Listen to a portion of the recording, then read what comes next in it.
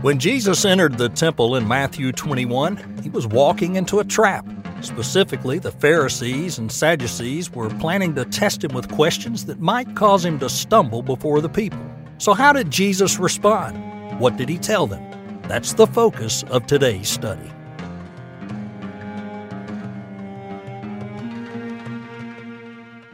What compels an individual to make a transaction? Well, all good businesses have sort of figured this out, that in order to compel an individual to transact, to make a purchase, there has to be some sort of proposition of value.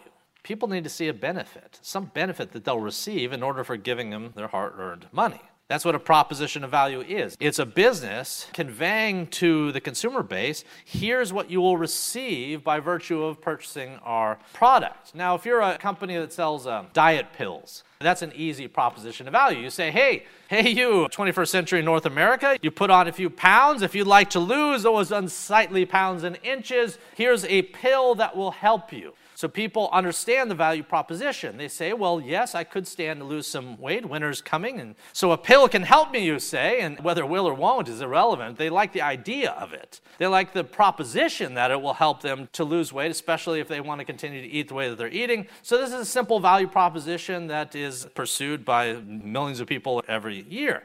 Now, generally speaking, the simpler the value proposition, the easier it is for a transaction to occur. But the one constant is this: people need to see some benefit. People will not lay down money if they can't perceive what the value is. Now, in ministry, in the church, and in first century Israel, you would think that people would be motivated not necessarily by value, but by truth. That you can just tell someone something that's true and that they'll respond because it's true. You would think that's the way it works. Propositional truth does not move the needle for people. If you tell someone who's been smoking for 20 years, you go up to them and go, I don't know if you've ever heard this, good sir, but smoking's bad for your health. A, they're not going to be shocked or surprised because they've heard that 10,000 times before. But B, they're not going to argue with you either because they know it's bad for their health. They understand the propositional truth of what you're saying. The difference is this, that they value what they're pursuing more than they value the truth and the consequences thereof. They value the perceived benefits from smoking more than they value the implication of what it might be doing to their body. Whatever the case, the point is this: so whatever decision people making, diet pills, smoking, any choice that they make, they do so on the basis of some value they perceive through their actions. Some value. There has to be a value proposition. Now, in today's text, we're going to see a biblical example of a value proposition that some will not see the value in, and so they will not pursue it. In today's text, you're going to have a king. And he is going to call everyone, not necessarily just invite, but call everyone to attend a wedding feast. Now, this is the most important wedding in the history of the kingdom. He's invited all the members, all the participants within the kingdom to attend. However, of those who hear this call, not everyone is going to receive the call in the same way. Not everyone is going to value the invitation in the same way. Specifically in this parable, we're going to see that some will get this call to attend the most important event in the history of the kingdom and will make light of it, today's text says. And some would go their own ways, one to a farm, one to the business, and so forth. Now, people will receive a call across the scope of the land to attend this event, and some will say, hey, yeah, I see that, the call, yeah, but I got things to do on the farm or the business or what have you. Now, what was so important at the farm? Well, I don't know, but I know this. It was perceived as more valuable to the individual than attending this wedding. Whatever was going on at the farm or the business or down the street was perceived to the individual as more valuable than doing what the king had called them to do. Spoiler alert, people do what they want to do. You ever wonder why someone does something? You scratch your head and go, why did you do blank? Maybe you look in the mirror and you say that. Why did I do that? Well, it's usually because we want to, or compelled by our wants. Whatever the case, the value proposition, whatever the king is offering, whatever the consequences are thereof, the individuals say, nah, we're good. They shrug their shoulders, they do not attend, and some of them even get tired of the invitation themselves. And so when the messengers come in this parable, the messengers come to invite them to the feast, they not only reject the messengers, but they kill them. Clearly, the citizens of this particular kingdom do not value the king or the son whose wedding is about to occur. Clearly, the citizens of this particular kingdom did not want to be participants in this wedding. And this is an incredibly poor decision with incredibly significant consequences. And that's the nature of the parable that Jesus is giving to the religious elite of their day. And he is telling them that the value proposition that they've assigned to this book, to the Old Testament prophecies therein, the value proposition that they've extended to the Messiah who was sent to the people, the great wedding supper of the Lamb yet to come, the value proposition they assigned to these things was insufficient, and they were about to pay the consequences for their choices. All right, let's look at verses 1 through 6. I'll reread these, and we'll just work our way through the balance as time allows. Verses 1 through 6. So Jesus, remember, he's talking to Pharisees and the religious elite, the Sadducees, the scribes, all the elders, the people in tall, pointy hats. So he's talking to the religious elite, and he says this in verse 1. So Jesus spoke to them again by parables and said, "The kingdom of heaven is like a certain king who had arranged a marriage for his son and sent out his servants to call those who were invited to the wedding, but they were not willing to come. And so again, he sent out other servants saying, 'Tell those who are invited, see, I've prepared my dinner. My oxen, my fatted calf are killed. All the things are ready. Come to the wedding.' But, verse 5, they made light of it, and they went their ways, one to his farm, the other to his business." And then verse 6, "And the rest seized his servants, treated them spitefully, and killed them." All right. As we said at the outset this morning, today's text occurs just one day after Jesus had cleansed the temple of the money changers, and is 3 days before his crucifixion and his death. Now, after cleansing the temple of all the commercialization that he found, so he cleansed it on one day, he chased out all the rogues gallery that was there. It's like Mos Eisley's cantinas, this den of iniquity taking place right in the temple courts. He sends them packing, and then he returns the next day. They're gone, but they've been replaced by an even scurvier lot, the Pharisees, the Sadducees, and the like. So his enemies are waiting for his return. Now, they were waiting with a plan, with a scheme. And their scheme was this, that when this one comes back, when the guy who came in chasing everyone out, when he comes back, we're going to put him to the test. We're going to ask him, what authority do you do this? That's number one. We're the religious elite. You're the son of some carpenter from upstate somewhere. Who are you to do this? So they're going to question about his authority, but then they're going to try to trap him. And they're going to come at him from different angles. The Pharisees will try first, and they've got questions. They've been writing other questions down all night, planning what they're going to do. So they got their questions. But then the Sadducees, they were also a grumpy sect. They got their own questions, and they're all intending to ask questions that will demonstrate the failure of this individual to conform to the laws and practices of Israel. And to fail in that, they're just going to try to lay their hands on to kill him. That's their other plan. But one way or another, he's walking into a trap. And again, you have to understand that Israel was lost at this point, as lost can be. When Jesus came to the city, he wept over it from afar. He took one look at it and he just wept, and he realized that 90-some-odd%, certainly the overwhelming majority, were just lost. They still had practices. They still had the equivalent of stained glass and pews and the like. They still had things that looked religious, but the glory had departed. There was no faithfulness left. And the proof that there was no faithfulness left across Israel was that Israel's religious leaders were faithless. If you want proof that the laymen in Israel had lost the plot, you just had to look at the leaders, the people who had grown up reading the book and been taught this stuff. So the religion of the age was hollow and empty. The people who had claimed to have the faith of Abraham had denied the faith of Abraham by their choices.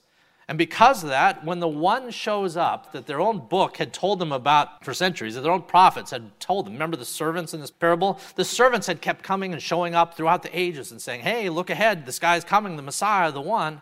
Right? And they would kill the prophets. They were always killing prophets. The blood of the prophets is one of the great stories of the Old Testament. So they kept killing the prophets, even as the prophets explained that the Messiah would one day come. Well, when he finally showed up, the Messiah showed up in the person of Jesus Christ. He shows up and he fulfilled all that the prophets had said to a T. He did all the things they said he was going to do. But remember what we've said in the past. When he showed up, they were so lost, so far gone, so faithless that they didn't recognize him when he was standing in front of them. The people that culturally had expected a Messiah to show up across the history of their existence, didn't realize it when they were looking in the eyeball. That's how far gone they were. Now, part of the problem was that when he showed up, they had developed a series of expectations about who he would be and what he would do. If you're a Pharisee, you thought he'd be a Pharisee. You thought Jesus would show up and have the same rigidity and hard-heartedness and sternness and all the grumpy things that they had. They expected another Pharisee to show up. But instead, you have a guy who loves lost people, who sits with tax collectors and sinners. And they go, do you see who he's dining with? This is not the one we're looking for. These are not the droids. This is not the one. This is not the guy that we've been anticipating all this time. This can't be the Messiah. This can't be the one. They had a level of expectation of who he would be and what he would do, and this one wasn't fulfilling it. Furthermore, this one was not dealing with Rome at all, and that's what they really wanted, a Messiah. Remember, they had no grasp of the idea that the Messiah would come to save them from sin and death. They just didn't care about that. Most of the people in our culture don't care about that either. If you go and preach in downtown Gulfport and say, your problem is sin, people go, okay. If you really drill in and you ask them to tell you what their problem is, they'll say, well, it's poverty or hardship or cancer or sickness or whatever. And there might be 100 very difficult things going on in their life, all of them understandable, and yet none of them as consequential as sin. The Messiah shows up in first century Israel, and their number one problem is Rome. They just got to deal with Rome. We got to get rid of Rome. We need a Messiah to come, but when he comes, he's got to deal with Rome. Well, Jesus shows up, and that's not even at all his main concern. Jesus shows up, and his main concern is dealing with sin and death. Remember the value proposition we talked about at the outset? The value proposition? Well, here's Christ's value proposition to first century Israel. He says, I have come to call sinners to repentance. That's why I'm here. I've come to call sinners to repentance.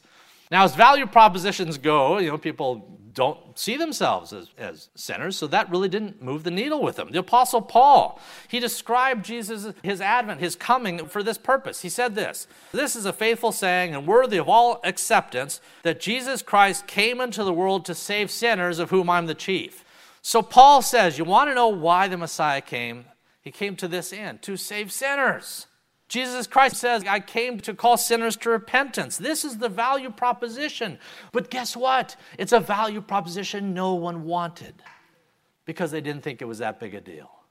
Honestly, there may be people in this room, there's certainly people in our community who don't think sin is that big a deal. They just don't. They can compare themselves to one another and say, as long as I'm better than that guy over there, I'm all right.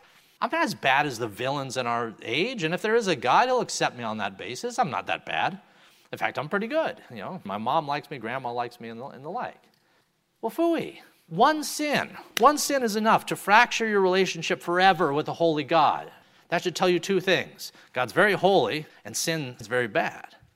That's the problem we have. We are sinners, and we've broken the law of one that is greater than ourselves. We have broken the law of a perfect God, a perfect judge, and if he is a just judge, then he must do justly, and he must deal with our sin. Now, for your average person, that's still not a problem until you explain what the consequences are. You say that the consequences, the wages of sin, is what? Death. And so they scratch their head and go, well, that's no good. And then you ask them, well, how many times have you sinned this week?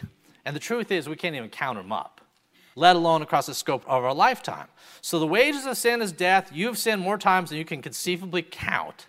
Our problem is significant. And apart from some payment, some fix, some solution to our problem, our relationship with our Maker will be forever fractured and we'll never be able to dwell with him. Now, most people solve that problem by simply saying, well, yes, my sins are bad, but my good deeds are better. And that's where the balance comes in. I've done wrong, but I've done right. And the right is more than the wrong. And God grades on a curve, doesn't he? He's got to grade on a curve. Again, phooey. I don't know if it's a Yiddish word, but phooey. That's not the way it works. It can't work that way. A just judge cannot just weigh things and just let you in on the basis that your good deeds outnumber the bad ones. He has to deal with the bad ones. Even a single sin, he has to deal with it. And he can't sweep it into the coat closet of heaven. He has to deal with it. How? By administering the consequences. The wages of sin is death. The man has sinned, then a man must die. That's the teaching of Scripture. That's the first part of the gospel. Any effective gospel presentation starts by telling people the problem. You've sinned and broken the laws of an infinitely holy God, and the wages of that sin is death. What are you going to do about it? Well, you on your own can do nothing about it. A right understanding of the law breaks us. This is true of Luther. He was a lawyer. The more he understood the law. See, Luther dealt honestly with the law. He was a lawyer. See, he dealt with the law, and he understood that law-breaking had consequences. And when he applied the biblical law to himself, he realized his problem. And so he thought he could work it off by doing all these good deeds and shining pots in the monastery.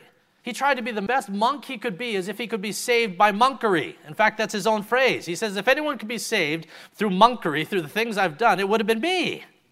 But I can't. Because he began to understand that you can't transactionally pay off your debt by doing more good deeds than bad ones. Instead, he came to understand this, that the righteous are saved by faith. The problem is that you're a sinner. The solution is that Jesus Christ died to save sinners. And if you want to know how you get to heaven, it's not because you've done enough good deeds. It's because you have faith in one who did everything perfectly, who lived the life that you should have lived but didn't, and then who died the death that you deserve to die. You don't earn your way into heaven. There's no works by which you climb your way there. You have faith in the person and work of Jesus Christ. That's what Jesus is telling the Pharisees. He says, that's why I came. That's why I came. Not to deal with Rome, not to do all these things you would want me to do, fulfill your basket of expectations. He said, I came for this singular purpose, to call sinners to repentance and to lay down my life as a propitiation, as a sacrifice for them. That's why I'm here. And again, the Apostle Paul, that's what he explains too. He says, this is faithful saying, worthy of all acceptance. Jesus Christ came to save sinners. All right, let's go back to the Pharisees who are hearing this stuff. They've heard the value proposition. They've heard a presentation of the value that Jesus came to bring. It's not just the servants who have come to tell them about the invitation to the kingdom of God. It's the Son who showed up to give them the invitation. The Son himself says, come to my wedding. And their desire at this point was just to seize the Son and kill him. That's all they could see. The value proposition that he brought didn't move the needle. Not one bit. The Pharisees were hard-hearted. Earlier in our call to worship, we read a text from Luke 18, and Jesus explained the difference between a Pharisee's understanding of their problem and a repentant sinner, even a tax collector who was the scourge of society at that time. The difference between the false piety of a Pharisee and the true, sincere repentance of even a tax collector. In Luke 18, he says this, 2 guys go up to the temple to pray. One's a Pharisee, the other's a tax collector. The Pharisee stands up in the temple and prays thus, God, I thank you that I am not like the other men. I'm not like the extortioners, the unjust, the adulterers, or even this tax collector. Thank you, God, I'm not like all these bozos, all these clowns who've really done bad. Thank you, I'm not like them. I fast twice a week. I give tithes of all that I possess. So, that's a Pharisee. He goes into the temple, and he immediately says, I've done good deeds, oh God. I give to tithe. I do all this good stuff. Just thank you. I'm not like the people who really sin. Oh, thank God I'm not like them. So the pride that comes with that, there's no repentance in that at all. That's just pride and expectation that, God, you love me because I'm so lovable. Meanwhile, we see in Luke 18 that the tax collector, the guy that the other Pharisee had just run down, the tax collector stands afar off. Luke 18 says he would not even raise his head to heaven. He wouldn't even bother to look up because he knew he was totally unworthy. He would not raise his eyes to heaven, but rather he beat his breast. In Jewish society, this was a sign of great guilt. He beat his breast saying, God, be merciful to me, a sinner. Now Luke 18 goes on to say that one of those two guys is found righteous in the eyes of God. Which one do you think it is? It's not the Pharisee. It's not the Pharisee. Rather, it's this tax collector. See, the Pharisees who were standing there in the temple courts, they didn't see themselves as God saw them. They didn't see themselves as guilty. And honestly, that's the problem in our culture as well. Most people don't see themselves as guilty. I can go all day long and read the law, and they'll say, yeah, I think I did such and such wrong. I've thought things I shouldn't think or whatnot, but they diminish that as if that's nothing. One sin One sin was enough to cast the entire universe into chaos. You've sinned more times than you can count. In some ways less egregious, in some ways more egregious. But you've done more things wrong, probably, than you've done right, if you're being honest about yourself and if you take every thought into consideration. With that said, what's your hope? To stand there before God on the day you stand before Him in His holy temple and to say, God, thank God I'm not like that other lot of rabble down there. Thank God I didn't do all that they'd done. If you think you're going to stand before God on the day to come on the basis of your self-righteousness, like the Pharisees stood before Jesus Christ in the temple and thought that they were sufficient in God's eyes on the basis of their righteousness, then there's another pastor who puts it this way: on that day, if you try that, you will melt before His fiery nostrils like a wax figurine in front of a blast furnace. That's the future that awaits the Pharisee or those who have a Pharisaical mindset. Rather, we approach God with humility, repentance. God, have mercy upon me, a sinner. In the temple courts, this was what Jesus was seeing. Overwhelmingly, those that were there were Pharisees, either by nature of their vocation or just their heart. But that was their mindset. And their forebears, their Pharisaical forebears, had been killing prophets for centuries. Killing people who came in and told them the same sort of thing. Here's the problem, here's the solution. Killing them.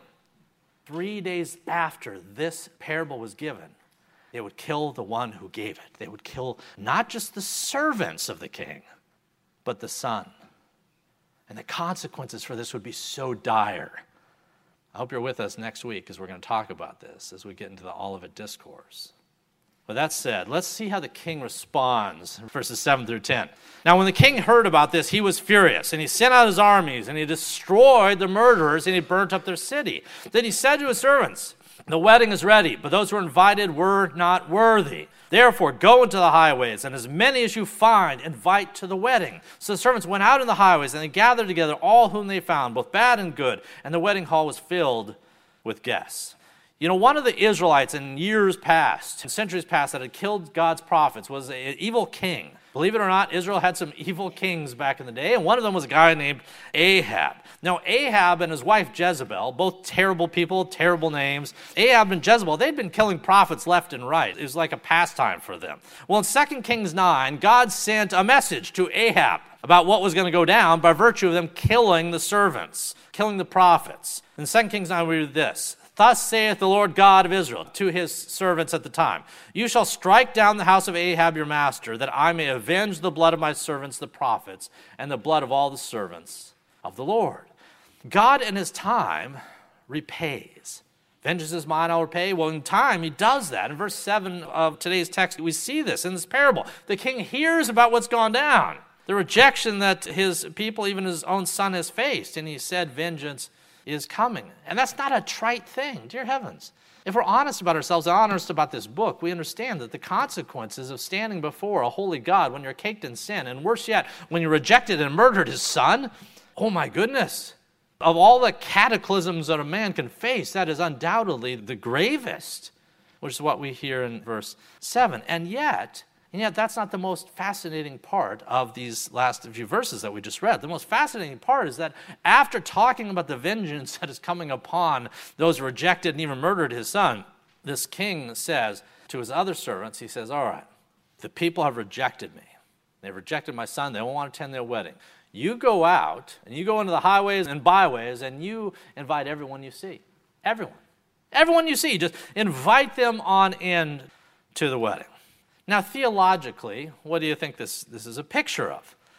Well, theologically, that is a picture of the invitation that God would extend to the Gentile nations upon the rejection of Israel to his son.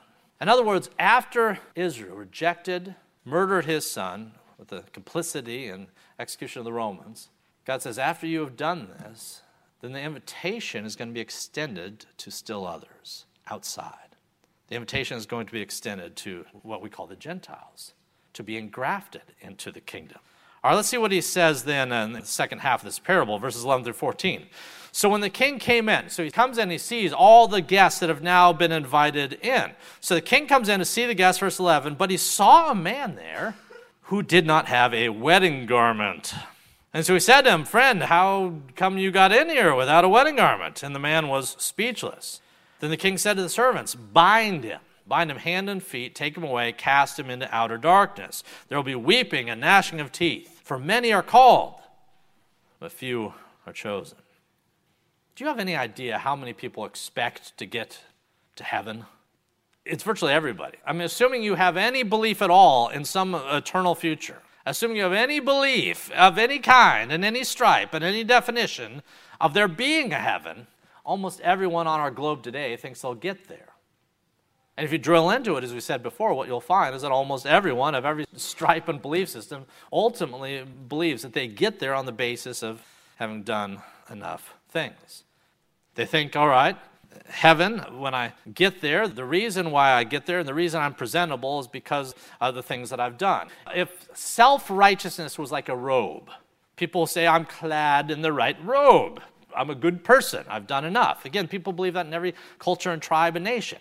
I'll be accepted by whoever sits in the hereafter on the basis of just having been good enough. I walk in to that future wedding feast or whatever, and I'm clad in enough works to punch my ticket. I deserve to be there. Look at me. Look at me. I deserve to be there, right? That's the mentality. But just picture this. Picture someone trying, on the day of judgment, standing before God, and they take the robe of their self-righteousness and they wear it and so forth, and they stand before God amongst all the others, all the other people that are there, and I hope no one notices. I mean, my robe's a little smudgy. I got some stains on it and the like. People have the idea you can stand before God with a robe of your own self-righteousness as caked with layers and layers and layers of sin as it is. And in this parable, God says, no. You try to come in a wedding garment, so to speak, to the marriage supper of the Lamb of God, caked in your own sins, and you think you're going to make it in? Nope, not going to happen. Throughout Scripture, we regularly see that righteousness that you need, the garments you need, is the white robe of Christ's righteousness, which is a reference Paul makes elsewhere. The white robe of Christ's righteousness. If you're going to stand before God, it's not going to be caked in your own works. Your own works are only enough to condemn you, not to save you. Rather, you're clad in the righteousness of Jesus Christ to the degree that when he looks down upon you, he sees the righteousness of his Son, and that's why you may remain. And those who attempt to stand before him on the basis of things they did, like the Pharisees, they won't make it. In fact, it's not just that they won't make it, but these wedding crashers will be bound, so to speak, and cast out into outer darkness where there will be weeping and gnashing of teeth. This is a picture clearly of hell. Whatever hell is like, it involves that. A removal from the presence of God and his saints, cast into darkness, a pit, however that is, whatever that looks like, cast there, and you don't want to be there due to the weeping and the gnashing of teeth. It is a place not to go, and it's a place that the Pharisees were going with the speed of a bullet. That's what Jesus warns them about what's about to go down. All right, let's look at verses 15 and 22.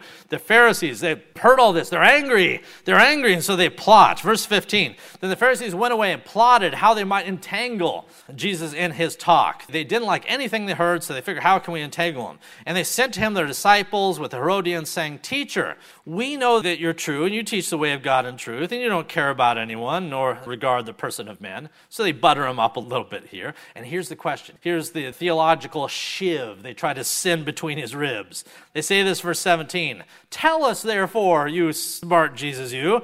Tell us, therefore, what do you think? Is it lawful to pay taxes to Caesar or not? Now this, of all the gotcha questions, remember they had been up all night like working this out? Of all the gotcha questions, this was the big one. Tell us, teacher, is it lawful to pay taxes or not? But verse 18, Jesus perceives their wickedness and says, Why do you test me, you hypocrites? Show me. You got a coin? Show me the tax money. So they brought him a denarius. Verse 20, and he said to them, This denarius, whose image and inscription is this? And they said to him, It's Caesar's. And so he looks at it and says this. All right, so this is Caesar on the coin. We'll render unto Caesar the things that are Caesar's, and unto God the things that are God's. Now, evidently, in verse 21, when they heard these words, they marveled, and they went on their way. They tried to trap Jesus. It was an unwinnable situation. This is Kobayashi Maru, an unwinnable situation they had tried to establish for Jesus, and he passes it just like that, and they marvel, and they head on their path. They took their best shot, And Jesus responds in a way they didn't expect. They tried to trap him because on the one hand, if Jesus had said it's lawful to pay taxes to Rome, then the Jews would hate him. And if he said, no, it's not lawful to pay taxes to Rome, then the Romans might have imprisoned him. But he answers in an authentic way, which turned aside their ability to trap him. Now, they gave their best shot, but they weren't the only ones that were going to take one last shot at him. There's one other group, and we'll look at it with our last verses here this morning. It's another group called the Sadducees. So in verse 23 through 33, the Sadducees, that same day, are going to try to trap him. Verse 23, that same day, the Sadducees, who say there's no resurrection, came to him and asked him, saying, Teacher, Moses said that if a man dies having no children, his brother shall marry his wife and raise up offspring for his brother. Now, there were with us 7 brothers. The first died. The first died after he had married, and having no offspring, he left his wife to his brother. Likewise, so did the second and the third, even all the way to the 7th. They all had this gal as a spouse. Verse 27, finally the woman died also. Therefore, so here's the question. In the resurrection, whose wife will she be? Of the 7 brothers, whose wife will she be? For they all had her. Verse 29, Jesus answered and said, You are mistaken, not knowing the Scriptures nor the power of God. For in the resurrection they neither marry nor are given in marriage, but rather they're like the angels of God in heaven. But concerning the resurrection of the dead, have you not read which was spoken of you by God, saying, I'm the God of Abraham, the God of Isaac, the God of Jacob. God is not the God of the dead, but of the living. And when the multitudes heard this, they were astonished at his teaching. All right. So verse 23, this is the Sadducees that are approaching him. Now, how did the Sadducees differ from the Pharisees? Well, 2 main differences. Number 1, the Sadducees didn't believe in anything real spiritual. The Pharisees at least believed in an afterlife. The Sadducees, no. In fact, they didn't believe in anything spiritual. There was no angels and demons and things like that, and there was no resurrection. The Sadducees were really a political party. They weren't really a religious party. They were more of a political party. So they don't believe in a resurrection, which is part 1 of what's ironic about their question, because they asked Jesus about the resurrection. Now, the second part of their question was that the question itself was flawed. You see, when we refer to marriage here on earth, we have this expectation that it carries over in the same way there, which it doesn't, which is what Jesus said. Now, this is not to say that husbands and wives have no future together. Of course they do. Of course we'll have reunions with the spouses that we've lost. If you've lost a spouse, you will embrace this loved one again. However, the covenantal nature of the relationship you entered into here in a fallen state does not carry over point to point there. Now, Jesus, he just leaves that with them, but he doesn't expand on that too much because he wants to get to the real heart of the issue. And the real heart of the issue was not marriage, it was the issue of resurrection. You see, the Sadducees and Pharisees both placed value in God's word in the Torah, but the Sadducees denied a resurrection. The same people that denied this resurrection failed to notice something in their study of Scripture. When God talked about himself, he said, I am the God of Abraham, Isaac, and Jacob. But when he talked about that, he said it in the present tense, not the past. You see, when God said, I'm the God of Abraham, Isaac, and Jacob, he wasn't saying, I was the God of them when they were alive, but now they're dead, and that's it, and that's all. He says, I'm the God now of Abraham, Isaac, and Jacob. How can he say that? They're still alive. They're gathered around the throne at the time he spoke these words. The Transfiguration. Remember we talked about this a few chapters ago, and Moses and Elijah show up on the Mount of Transfiguration. The Old Testament saints are still alive. So you see this, Jesus says, you guys haven't read the Scriptures because God said in the past, I am the God, present tense, right now, of Abraham, Isaac, and Jacob. You who deny resurrection don't accept even the basic principles of Moses, who you revere. You don't understand Scripture. All right, I'm going to have to leave that last point there, but I'll say this. Just like the Pharisees and the Sadducees and the priests and the scribes, they all like to take their shots at Jesus. Throughout his 3.5 years of ministry, all these groups, ironically, the religious leadership of Israel, took their best shot at Christ. And at each turn, they were rejected. In our own day, there's institutions, media, academics, political entities as well that take their best shot at what we believe, take their best shot at Christianity. They critique its premises, they disagree with its contents, but it's still here. 2,000 years after Jesus himself, it's still here. It hasn't gone anywhere. Truth has this effect. It shines a light that you cannot smother with a blanket of lies. The culture around us tries to throttle and smother that which has been given to the saints. The Pharisees and Sadducees tried to smother truth when it was standing right in front of them. Just shortly thereafter, Nero would do the same. The Gnostics would do the same, but none of them succeeded. 2,000 years later, the only thing that's buried after they tried to bury Christianity and bury the church in the first century, the only thing that's buried is them. The same is going to be true of all the rebels, the atheists, the agnostics, those who reject Christ. The same is going to be true of them. Let's pray. To search through an archive of Dr. Holt's previous sermons, please visit us at fpcgulfport.org, or you can look us up at sermonaudio.com.